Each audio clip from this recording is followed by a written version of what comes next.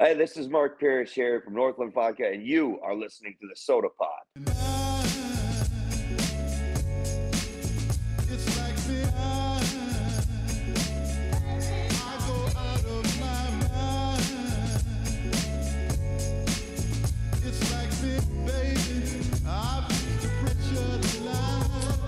And welcome back to another episode of MNCAA. As part of our postseason recap, joining us this week to talk things all St. Cloud State Huskies. Of course, you know him, the man, the myth, the legend. At least that's what he tells himself. It is Noah Grant. Noah, welcome back. Hey, what's going on? It's middle of the week here, and can't believe it's May already. The time has certainly it's flown by fast. It doesn't really feel like the national championship game was barely a month away already. Yeah, not crazy. It's weird how quickly things evolve, right? From the end of the season to, shall we say, postseason type activities, and college hockey is seen no short of this, right? So for those who have been living under a rock and did not know how St. Cloud fared this past season, let's talk about how their season ended and then some of the changes we've already seen and maybe more to expect. So let's start with that. Yeah, I mean, you look at this St. Cloud team, obviously going to be a different roster coming into next season here. And it was a season that, all things considered, I think you have to be pleased with if you're St. Cloud, right? I mean, you have a lot of players that, came in, a guy like Grant Cruikshank, for example, who ends up with the Toronto Marlies, who had a really good season in a Huskies sweater. And when we got a chance to talk to Brett Larson, talked about how they wish they could have had him for all 5 years, right? It would have been a great addition. So, this Huskies team, no doubt, is going to look a little bit different, but at the same time, there's a really good core that I think Brett Larson has put in place, and once again, hasn't been afraid to dip in the transfer portal, but has done so in a very limited fashion. So, again, the MO that we've seen from Brett and his staff over the years has played out last season and is now playing out over the summer again here. The St. Cloud team, especially with the good goaltending they had last season, they have a chance to put themselves in a really good spot for next season. So it's certainly turning into an exciting offseason, at least on the men's side. Exciting is one word, right? The offseason for college hockey, depending on which team you follow here on MNCAA, has been either up or, shall we say, way down. We're not talking about Minnesota State by any stretch of the imagination. But Noah, let's talk about some pieces, right? Because and maybe before we do that, let's maybe take some points away from our interview here on the Huskies Warmer Nose podcast with Brett Larson. Some of the things that we learned of a couple of some major things from Brett Larson, and also maybe part of that Minnesota State thing I mentioned is there was there was quite a bit of chatter that he was one of the names that could end up there. When I say there, I mean Wisconsin. Can you tell that even? I almost feel like I woke up. But what some of your key takeaways from that interview that you and I did with Brett? Yeah, I mean, well, take your pick. Where do you want to start? I think really the sense that I got from Brett is that they expected that they had the ability to go further last season, but they also realized that it was a great season, and they realized that they were already in the process, again, like I said, of creating a good team for next year. They knew they were going to lose some key pieces. They knew they were going to lose players that were difference makers on this team, or guys that were fifth-year players, graduate transfers, that their eligibility was just going to be complete. So, and in St. Cloud's maybe not typical fashion, I know we saw Joey Lammer last season, for example, but Chase Brand, Brady Zemer, both on the way out at the end of the year, and kind of talking about how to alleviate that with a couple of guys that at the time when we talked to Brett, we didn't know who they were. We now know it's Carl Falk on the back end, Nick Ports on the forward side, coming from Alaska and North Dakota, respectively. Again, two guys who 5 and 9 points, respectively. They don't jump out, off the page at you statistically, but neither did a guy like Dylan Anhorn. And he's returning next season after having a great year before going down with injury in the second half of the season. Zach Okabe returns, guys that have been integral to what the Huskies brought to the table last year. And you look at the growth of a guy like Zach Okabe, which, Brett raved about him, a guy that, you go back 2 years ago was just kind of starting to show those little buds, the little flourishing of the player that he could be, and the physicality that he brought to the table. I think that's what excites me most about our interview with Brett. Is just the start of a team that is going to have a very good veteran presence. They're going to be a little young on the back end, but enough of a veteran presence, but also enough of a youth infusion with some guys that have had to wait an extra year or two of junior eligibility. I think that's what I pulled most from Brett's interview, is just the fact that, we were in April at that time, and he's already, fired up and ready to go for next season. And that's exactly the attitude you like to see. I want to stick with this a little bit, Noah, because there's been some recent chatter about, shall we say, the college hockey off season, and more in particular, the transfer portal, right? In fact, I want to get your comment on this. How about the reports, again, from Adam Woden, that essentially Rico Blasi and Derry say, was it Michigan's assistant, shall we say, had a disagreement, if you want to call it that, against what appeared to be labeled tampering by essentially stealing a player. That's the accusation. It sounds like, at least in the media, that they've said that they have sort of talked it out and everything's fine. But more importantly, when we talk about St. Cloud in the transfer portal, Dylan Anhorn, we can go back to Jared Cockrell, Seamus Donahue, again, Grant Kirkshank. St. Cloud hasn't necessarily been the most active team per se. A player here, maybe two. I think maybe the most they've ever done was three. And that might not even be accurate. I think maybe even two. But when they go out and get players from there, there's a very specific purpose in mind. And over the last little bit, those little missing pieces, Brett Larson's hit home runs. Talk about how really difficult that can be, right? Because you can talk about the individual player, this skill set and the style that they play. You still really don't ever know how well that player is going to fit in to the lineup until he starts skating with his teammates. Yeah, you don't know it for a variety of reasons. Number one being conference strength, right? You look at Carl Falk, right, coming from Alaska. Let's not sugarcoat it. Fairbanks had a great season this year, probably should have made the NCAA tournament. But you wonder how the parity translates to day in, day out NCHC play. Is he going to be a top four defenseman for this team? Is he going to be a safety valve in the top six that's going to fill nicely in a third pairing and let one of the other guys kind of maybe take the next step? A guy like Jack Peart, hopefully having a breakout year next season, for example. Like you said, you don't really know. But what St. Cloud really has done is they've kind of had this uncanny ability of grabbing guys that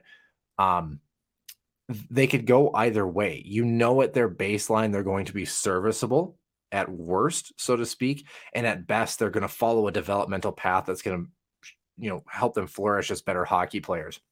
St. Cloud also, for a variety of reasons, albeit a great program, sometimes is not the number one primo destination for college hockey players in the portal too as well. So, look at a guy like Isaac Howard, right? Coming from Duluth, St. Cloud was not going to be high on his list. So as much as you'd love to see him in a Huskies sweater, and not to say Brett Larson didn't maybe explore that avenue, he just was not a guy that, it wasn't meant to be that he was going to stay in the NCHC. So you're identifying a fit, you're identifying players who obviously are productive and good hockey players who want to come to St. Cloud, and then you've got to beat out everybody else, right? If you want a player, somebody else likely also wants that player. So trying to make a good sales pitch on top of that, it's an extremely difficult challenge. And knowing that you're balancing this against the current roster that you have also has to be a good fit personality wise. Like you mentioned, they have to, get along in locker room and things like that. And you want to foster competition, but you don't want to take away from both the incoming freshmen or guys that are looking to try to jump and develop in elevated roles, or who have been kind of, I don't want to say waiting in the wings, but maybe ready for their next jump. And all of a sudden you're like, you're not going to be a top four defenseman because now we brought this guy in, and now you're not going to get your shot no matter how well you're playing. So you've got to balance all of those things and identify one, two, maybe three guys that are going to fit into that system seamlessly. And as Brett also mentioned in our interview, he said, I think we're going to see less and less of the the ginormous shock to the system that we see each year, where it basically is almost like NHL free agency at this point. I think we're just, once we start getting out of the COVID rules, we're going to see less and less of that impact and maybe kind of come back more to relative normal. But yeah, it is a difficult challenge, because the more players you bring in, you're also telling somebody else in junior who may otherwise be ready back in 2016, 2015, before the COVID eligibility rules, that would have otherwise made the jump, that they got to stay another year in junior too. So that's not a decision Brett or his coaching staff takes lightly. So 2 guys right now in the fold for the Huskies that are going to make the jump. You always love seeing North Dakota lose players. Can't complain about that, right? So, and of course, local St. Cloud ties for Ports as well too. So 1 forward, 1 defenseman, and hopefully it pays off like it has. Brett Larson has had a good track record in the past couple of years. Hate to say this, but North Dakota also picked up a couple of good players in return, unfortunately. So the Well, I mean, Pearson being a big one in net. Well, when you decimate your entire defensive core, I suppose at some point one of them's got to be good, just Right. based on the aggregate, right? Like, yeah, and just because you replace bodies too, learning how to play together as a unit and under a system, essentially redoing the entire defensive core, and even the guy between the pipes, that's going to be an interesting team to follow. Just how quickly they can assimilate to work together, right? That's going to be quite the challenge, I think, for Brad Berry and his staff. But keeping things local here, right, with St. Cloud. Last off season, dare we say it, there was different expectations, right? And it's not for better or for worse, but I guess let's just ask the simple question: what are the expectations heading in to 2023, 2024? Well, I think if you're St. Cloud, and Brett has talked about this too, your goal has to be to finish in the top half of that conference in the NCHC. I think that still is the expectation. They've got a good group here. The Huskies have 10 forwards and at least 6 defensemen in the fold right now, maybe 7. We still haven't heard anything from Andre Treyball. The expectation is that he's going to sign a professional contract. Have not seen anything yet, so we'll kind of have to keep an eye on that. But and then you've got a couple of freshmen, who, shocker, like it always has been, is going to be part of the determinant as to how good this Huskies team really was. I think we saw in the year prior a group that obviously had a really hot start kind of collapsed in the second half. And part of that was, some young guys being pushed into roles or opportunities, and maybe not that they were drowning by any means, but they just, they weren't this otherworldly contributor that was able to kind of take a game on their shoulders a little bit. That comes with experience. You look at a guy like, Yami Krannila, who just went pro, right? Remember him in his freshman season, you could see the potential, you could see the flashes. And then finally his sophomore year, he kind of broke through. And then when he was an upperclassman, then he was, a grade A, NCHC college hockey player. So, I think the expectation certainly is the ability to finish in the top half of this conference. They still have Dominic Bassey coming back, which I think alleviates a lot of pressure. That defensive core is going to be young, so that adjustment is going to kind of be kind of imperative to that success. And on the forward side, can the young guys just be serviceable or better, so to speak, and work from the back end up? So a lot of good freshmen potentially coming into the fold too. So I definitely think the expectation is for this Huskies team not only to finish in the top half, I'd say they could finish in a top 2 spot in the NCHC. I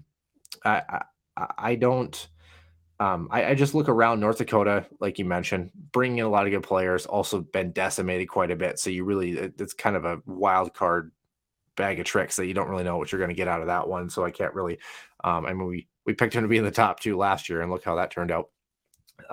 Predictions haven't been our A game. Yeah. Denver losing a couple of key pieces. They'll still be okay. But other than that, I don't really know that I look around and I see another team in the NCHC where I'm like, boy, they got substantially better at this current point, or they're bringing in a freshman class that I feel like they're just going to be head and shoulders above everybody else. The Huskies have a great chance to do a lot of really good things again this season. They really do. And mind you, St. Cloud had its own adversity this past season, right, with the loss of some key players, especially Anhorn in the back end, who is coming back for another year, which is huge for that Husky defensive core. But no, I know a lot of this is speculation still. So let's talk a little bit about what are we expecting in terms of new freshmen coming in right now. Again, we don't know officiality of a lot of these names, so this is still a lot of speculation. But what are we hearing? What is the expectation of players that, as far as maybe call it percentage wise, or, is it, like SeatGeek is on a 1 to 10 scale, 10 being they're coming, 1 being no way, of the players that St. Cloud might welcome in as part of its freshman class for 23-24? Yeah, well, I think first, if you want to start with goaltenders, of course, James Gray backing up Bassey here this season. I wouldn't be shocked if he gets some game time. Isaac Posh is the other netminder that's 21 years old now, 6'3", 209, the Swedish native. Had a pretty good year for the Wilderness in the Null after kind of taking a half step backwards from the USHL. It played on a Sioux Falls team the previous season that was brutally not good. So, take that with a grain of salt. But that, I would imagine, would be our 3 goaltenders unless something wild changes in the near future here. On the defensive side, the Huskies already, like I said, at least 6 defensemen. You mentioned Anhorn, Josh Lidkey, Jack Peart, Cooper Wiley, Mason Reiners, and Carl Falk, like we mentioned, and potentially Andre Treball. So I would imagine on the defensive side, you already have Caleb Thiessen, who 6'5", 209, the 20-year-old Ontario native, played with some growing to do is what it sounds like. Yeah, I guess. Maryland Black Bears in the Null had 20 points last season. It's his last year of eligibility, so I imagine he is on his way. Leo Gruba is the other that I would say. I mean, he's only 19, but having a great year with the Fargo Force, I could see him making the jump. So I would imagine at least both of those defensemen. I would not be shocked if St. Cloud either maybe dips in the portal one more time or maybe brings one more young body up and carries 9 defensemen. That kind of seems about par for the course. Usually you like to have 3 defensemen in the wings in case somebody gets hurt or whatever reason. So, but I anticipate those 2, I think, would be the 2 most likely candidates. We mentioned the Force as well. Werner Miettinen, very strong possibility that he can make the jump too. That Force team is just having a very good year. So a lot of guys with good statistical numbers. Jack Ryman, who's 20 from Ham Lake, Minnesota. He had a really good year in Des Moines in the USHL. Good 2-way centerman, which the Huskies, they lost 3 of their 4 regular centers. So there's no doubt in my mind with your last year of eligibility and the fact that he's a 200-foot center, I think he's making the jump for sure. So other than that, I think the intrigue really lies along the forward side, right? You look at a guy like Tyson Gross, who's 20 years old, had a good year with Cedar Rapids in the USHL. He's a guy that I could see getting a look. Couple of guys that are young, Gavin Thorson, Barrett Hall, right? 18 and 19 respectively. Just eye-popping numbers. The question is, are you willing to let them make the jump, or are you looking at a guy who's maybe a little bit older like Lubomir Kupko and seeing if he can make the jump on the forward side too? So I think that's where we're going to see a lot more speculation is on the offensive side, just because more opportunity, knowing that you've only got 10 spots filled right now. Usually most teams carry 14, if not 15 forwards. So, I mean, you got 4 to 5 guys that are bound to come in, and I've named 2, maybe 3 that I feel fairly confident about. So certainly some fluctuation possibilities there. And of course, those 10 forwards include the transfer of Nick Ports. So the Huskies certainly have some decisions to make. But again, we've seen the Wavo babies work before, and we just sent them off into the sunset for the most part. So Brett Larson has a very good problem on his hands. It's from one Wavo babies to the other generation of the Wavo babies, right? It's sort of how college hockey works, right? And that's kind of what makes it fun, right? Is, what Brett Larson has not only continued when he first came in, right, but has essentially, what's the lack of a better word, hasn't let fall, is the recruiting side of things, right? And what's to say this, college hockey has been a little bit more saturated since he's been here, right? St. Thomas is on board. This upcoming season, Augustana is on board. In fact, both Chase Brand and Brady Zimmer heading to Augustana as part of their transfer portal exits from St. Cloud, which is, he'll say this, good for them, right? If there wasn't room or felt like the roles that they were looking for weren't going to be available, that's one thing I've always appreciated about Brett Larson. And I want to get your thoughts on this, because we asked him this, and that is, how close are you with the players, meaning how open, right? Because he talked about pro contracts and how, you're usually working closely with not only the players, but potentially their agent, the teams, if they're a draft pick, their development coordinator, to make sure they're on the right track and, they're trending in the right direction.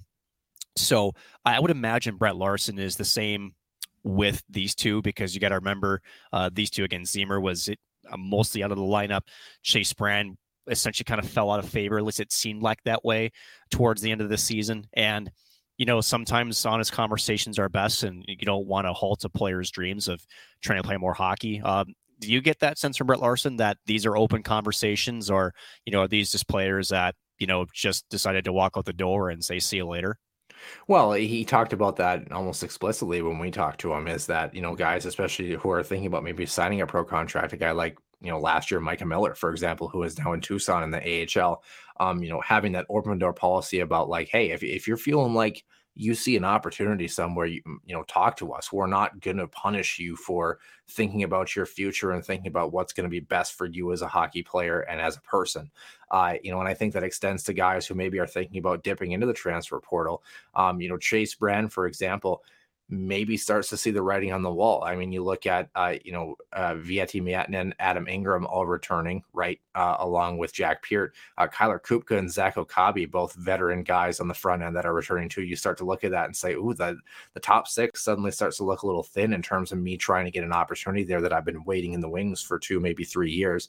And Augustana has a chance to, just like St. Thomas, have really good growth in, the first couple of years of their existence. So, I mean, both of those guys, Zemer, of course, headed to Augustana as well. I don't think Brett Larson had any issue having that conversation, and I don't think he had any issue being honest. I think we saw the same situation. This is a name that maybe a lot of Husky fans might not remember, but Tyler Anderson, talking about how he was part of that national championship game run a couple of years ago. And then you look and it's like, scholarship opportunity might be there. Ooh, we're already carrying 8, 9 defensemen, and you were the 8th defenseman, 7th defenseman for most of the year. Let's be honest about where we're at here. And I think that you have to respect that a lot more than a coach who's going to, I don't want to say bury you, but kind of give you false hope or false inkling that you're going to be able to do something, or says, yeah, we were only carrying, 7 defensemen, and suddenly they bring in 2 guys out of the transfer portal, and you're looking around going, what do you mean? You just told me that I was going to be a regular lineup guy, and now I'm fighting for my collegiate life here, right? So I definitely get the sense that both him and Dave Shayak, a lot of good conversations about Dave Shayak and what he brings as kind of a player's coach in some senses, and his good relationship with the players. Can't speak much for RJ Enga. I don't know enough about him in terms of that personal side, but you look at Dave, like we mentioned, and then before that, Nick Oliver, who of course is now in Fargo, guys that really liked interacting with the players on that personal level, played pickup hockey and at shinny essentially after every practice with a lot of these guys and liked to skate with them. I think that policy extends beyond the ice, like you mentioned, when it comes to meetings like that. And now for St. Cloud, it's Clark Custer again, video coordinator, essentially video coach, who took the spot of RJ Enga again after the departure of Nick Oliver, who again, St. Cloud State alum as a player, as an assistant coach. Teammates with a couple of those guys too. I mean, yeah, right. So, and I think that's what's also helped Brett Larson too, right? And I think this is something that I want to touch on is when you have that, let's just call it what it is, right? That younger presence, that guy, guys who, whether you played for the exact program or not, I would say there's still a legitimate thing to be a college hockey player and to be on the coaching staff, right? There's a connection there, right? And despite the accolades we give Brett Larson and Dave Shayak, and they deserve every accolade we give them, I think there is just an extra level of comfortability when you have somebody that is close to your age in the locker room that is on the coaching side, where you can maybe have an open conversation that maybe from the player's perspective, right? Because it's one thing for the head coach to come out and say, hey, open door policy, whether you're happy, whether, you feel like you need to talk about something that you don't like. It's still upon the player to take that opportunity, right? And sometimes you're just not comfortable with that, right? Whereas sometimes you get that younger voice in there that says, you know what, let's talk about this. I feel more with you, right? Do you think that helps too with, now with Clark Custer there? And I certainly think and know from talking with Nick Oliver that was a big part of it. Because Brett Larson mentioned, he connects well with his age group and his players. Can Clark Custer be that guy, and how important is it to have that guy on a coaching staff at a Division I level? Well, you got to know what the players are going through on a day in, day out basis. And of course, the less far removed you are from that time period, the more you're going to be in tune with the way the system works, right? And it's a lot easier too when you have a guy who, let's say, is breaking down video, which is, for a lot of young players who are used to being the guy at every level, and suddenly you're making mistakes at the Division I level, someone's breaking it down on video. It's kind of a vulnerable position for a hockey player who, like a lot of athletes, thrives on confidence, thrives on feeling like they're doing the right thing. They're being accountable to their teammates. Can you look at, a kid across the room from you and be able to break down video, but make him feel like, hey, it's not the end of the world. This is how we're going to work on these things. This is how we're going to adjust it. And being able to not only look at that from a hockey perspective, but be able to look at him as a person, as a player. Like, yeah, you had a really bad turnover in the game against Colorado College last weekend. You had a tough week of practice. Let's back up from the hockey a little bit. How are you doing in school? How are you doing in your personal life? How are things going, in your living situation? Knowing what those things take in the day in, day out mentality. Let's not forget college hockey players. I mean, even in the summer, yes, they're training, but once you get closer to the season, I mean, you're devoting a good 6-7 months, potentially, if you make a deep run, where you're giving everything of yourself. We had the conversation, with Kevin Fitzgerald a couple of years ago, and talked about how in the pod, especially, and during COVID rules, these guys hardly left their house, or they were just going directly from there to the rink or doing online classes because the restrictions, they didn't want anybody to get sick or anything like that. That takes a serious commitment. And that's not only a physical battle, but it's a mental battle too. So I definitely agree, having someone who's a bit on the younger side, who was just in that program, who kind of knows the rhythm a little bit. And you can look at it and simply say, hey, a couple of years ago, he was there. He was a part of that. He was a leader on this hockey team. He knows the expectation. He knows what's expected of me, and he knows how to get me to that next point. And his criticism is definitely constructive. And he's someone who's going to look at me like holistically as a person and make sure that I'm getting the best out of myself, both quote unquote professionally, AKA on the ice, but also personally as well too. I certainly think the 4 coaches that the Huskies have, there's no shortage of, that effort that they bring and that personality, so to speak, in order to relate on an interpersonal level. So let's close with this, right? Because there's still a lot that's got to be decided, right? The Huskies conference schedule was released. I haven't seen anything. They're non-conference. I'm not sure if you've seen anything on that either. Nope.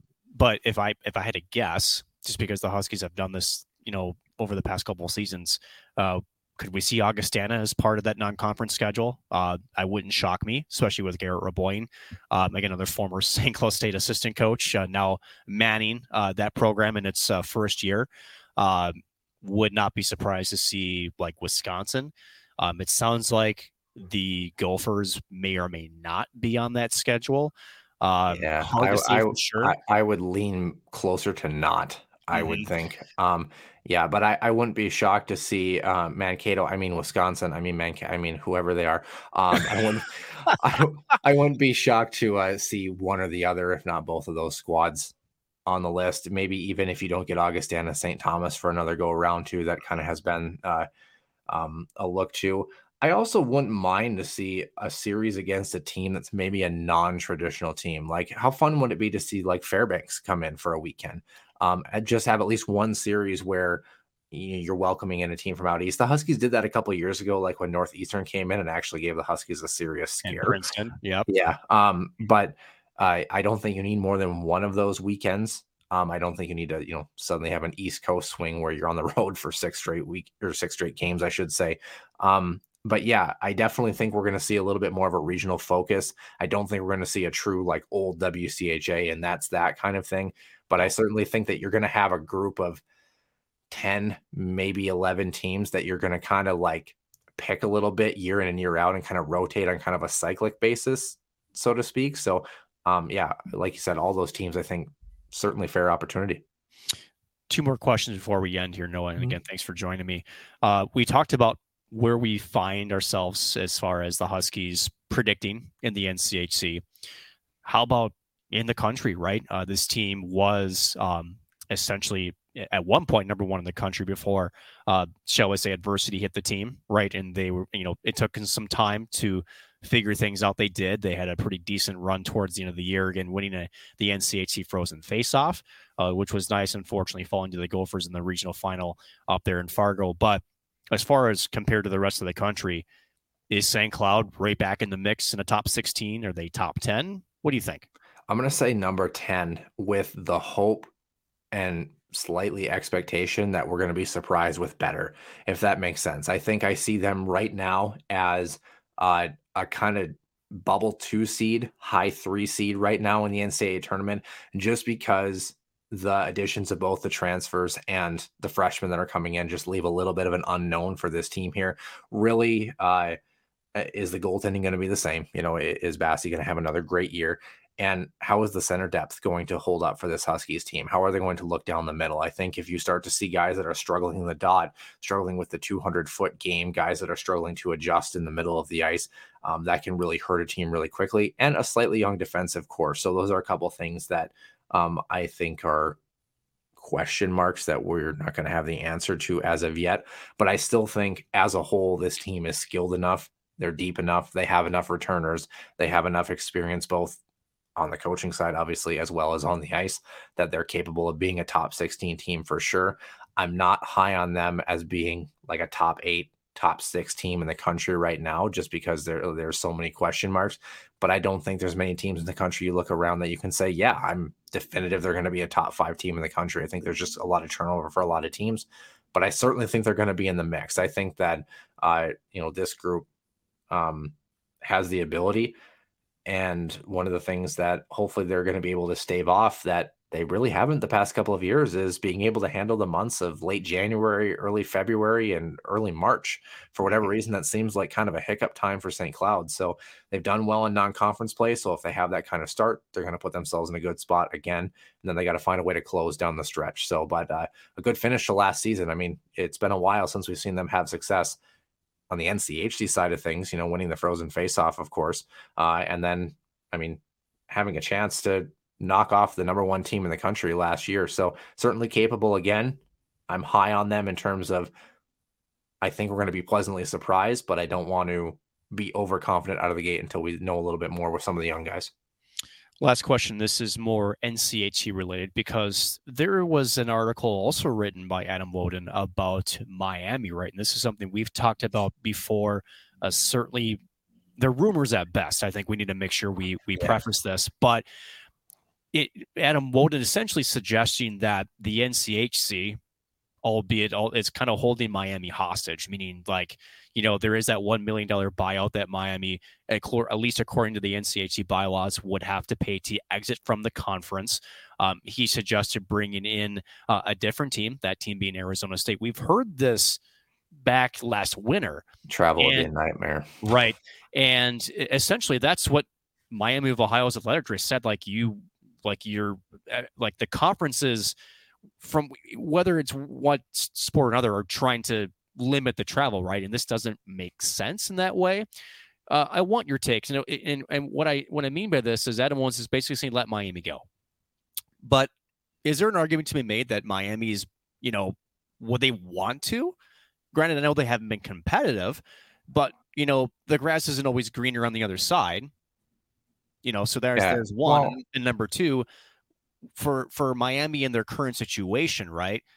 What conference or what situation would welcome them in with the reported financial and, shall we say, athletic stability problems that university is having? So I get Adam Woden's point of view. I'm just not sure it's covering all the bases. What's your thoughts? Well, we've talked about this before, that the anticipation is if they move anywhere, they're going back to the CCHA again. And potentially Western Michigan would join them, although I think Western really likes being in the NCHC.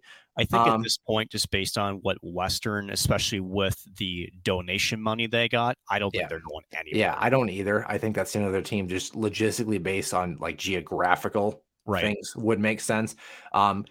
And not saying that Arizona State, we're kind of waiting for the expansion of college hockey into the West that's going to be coming within the next decade, maybe half decade. If Miami exits for whatever reason, there's a lot of teams a lot closer to home that fit that bill financially and travel-wise a lot better than Arizona State. I think that's just Mhm. where we have to go there.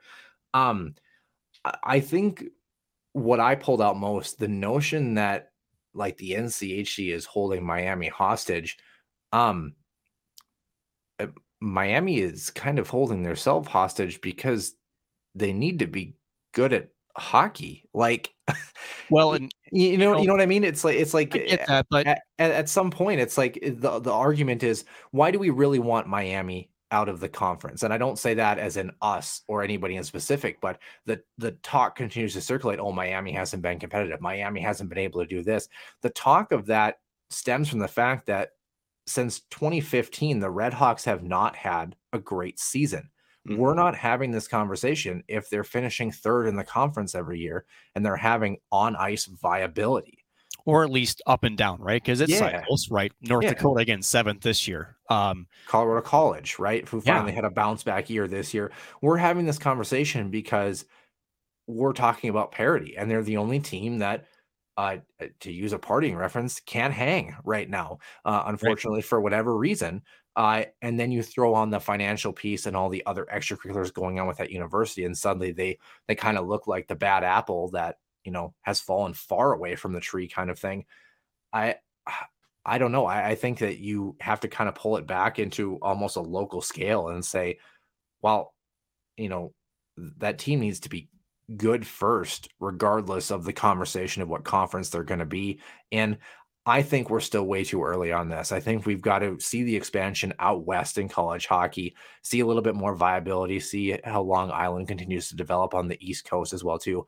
How does Augustana fit into the fold? Of course, they've got a lot of great facilities, a great opportunity for that program to be a staple in college hockey within the next half decade as well too. I think until you know those things, we're just not at that point where you're going to see a lot of movement either way. And if Miami feels slighted by that, I mean, one, the price point is there technically if they Right. want to take it. But Technically. but number two, I don't care if they're in the NCHC or the ECAC or the CCHA. That team's got to find a way to be better, you know, and that's got to be their short-term focus. And that's sort of my take on Woden's thing. And I want to get your quick thoughts on how crazy I am. Is I think the truth of it is actually flipped. I think Miami wants to be in the NCHC, and I think they're actually using the NCAA as a buoy, right? Because changing conferences, and a lot has been made about, you know, if Miami changed conference, somehow that makes them better. That's not what's going to fix the problem. Right. It's going to be, you know, whether it's recruiting or not, the NCHC teams want to be in the NCHC, right? In fact, the NCHC from Brad Schlossman has said that they have at many different times have thought about expansion in the NCHC, right? But again, there's so much that goes into that, right? This is a place that teams and colleges want to be a part of because the competition's good throughout college hockey, probably the Big Ten now, right? Because of their resurgence. These two conferences are the most NHL ready type development leagues in college hockey, right? So to me, there is no reason Miami would want to leave this situation because they're still getting the exposure. You're still playing against the better teams. Yeah, it's going to suck because if you're buried down, right? But that doesn't change all of a sudden. Like if Miami moves to the CCHA, that's not going to convince a recruit to all of a sudden commit to Miami because, again, you look at their track record, they haven't been good, right? For whatever reason that is, whether it's coaching, whether it's, shall we say, scholarship or money. I mean, it's probably a combination of all three, if we're being honest. But I think it's more the latter. Am I crazy? Well, I think it's funny. One of the guys that we skate with in the summer actually plays for the Fargo Force, Bryson Bozer. He's a defenseman, a very young defenseman who just committed to Miami over this season. And it's funny because we were talking with our friend group, and one of them kind of mentioned they're like, yeah, he should have waited an extra year, you know, for a better offer. And I'm like, if someone asked you if you wanted to play in the NCHC every night, would you take it? Yeah. And you know what I mean? That's my point is Miami still has that power because of the conference, right? So to me, I think Adam gets it wrong. That's what I'm saying is that I think I don't think that Miami wants to leave right here and there. Yes, they've not been great. Yes, they know that, right? They know it. They've been outright admitted that they've been bad. But again, there's not a better option for them, one. And number two, as you said, the reality, the issue isn't the NCAA. The issue is the program.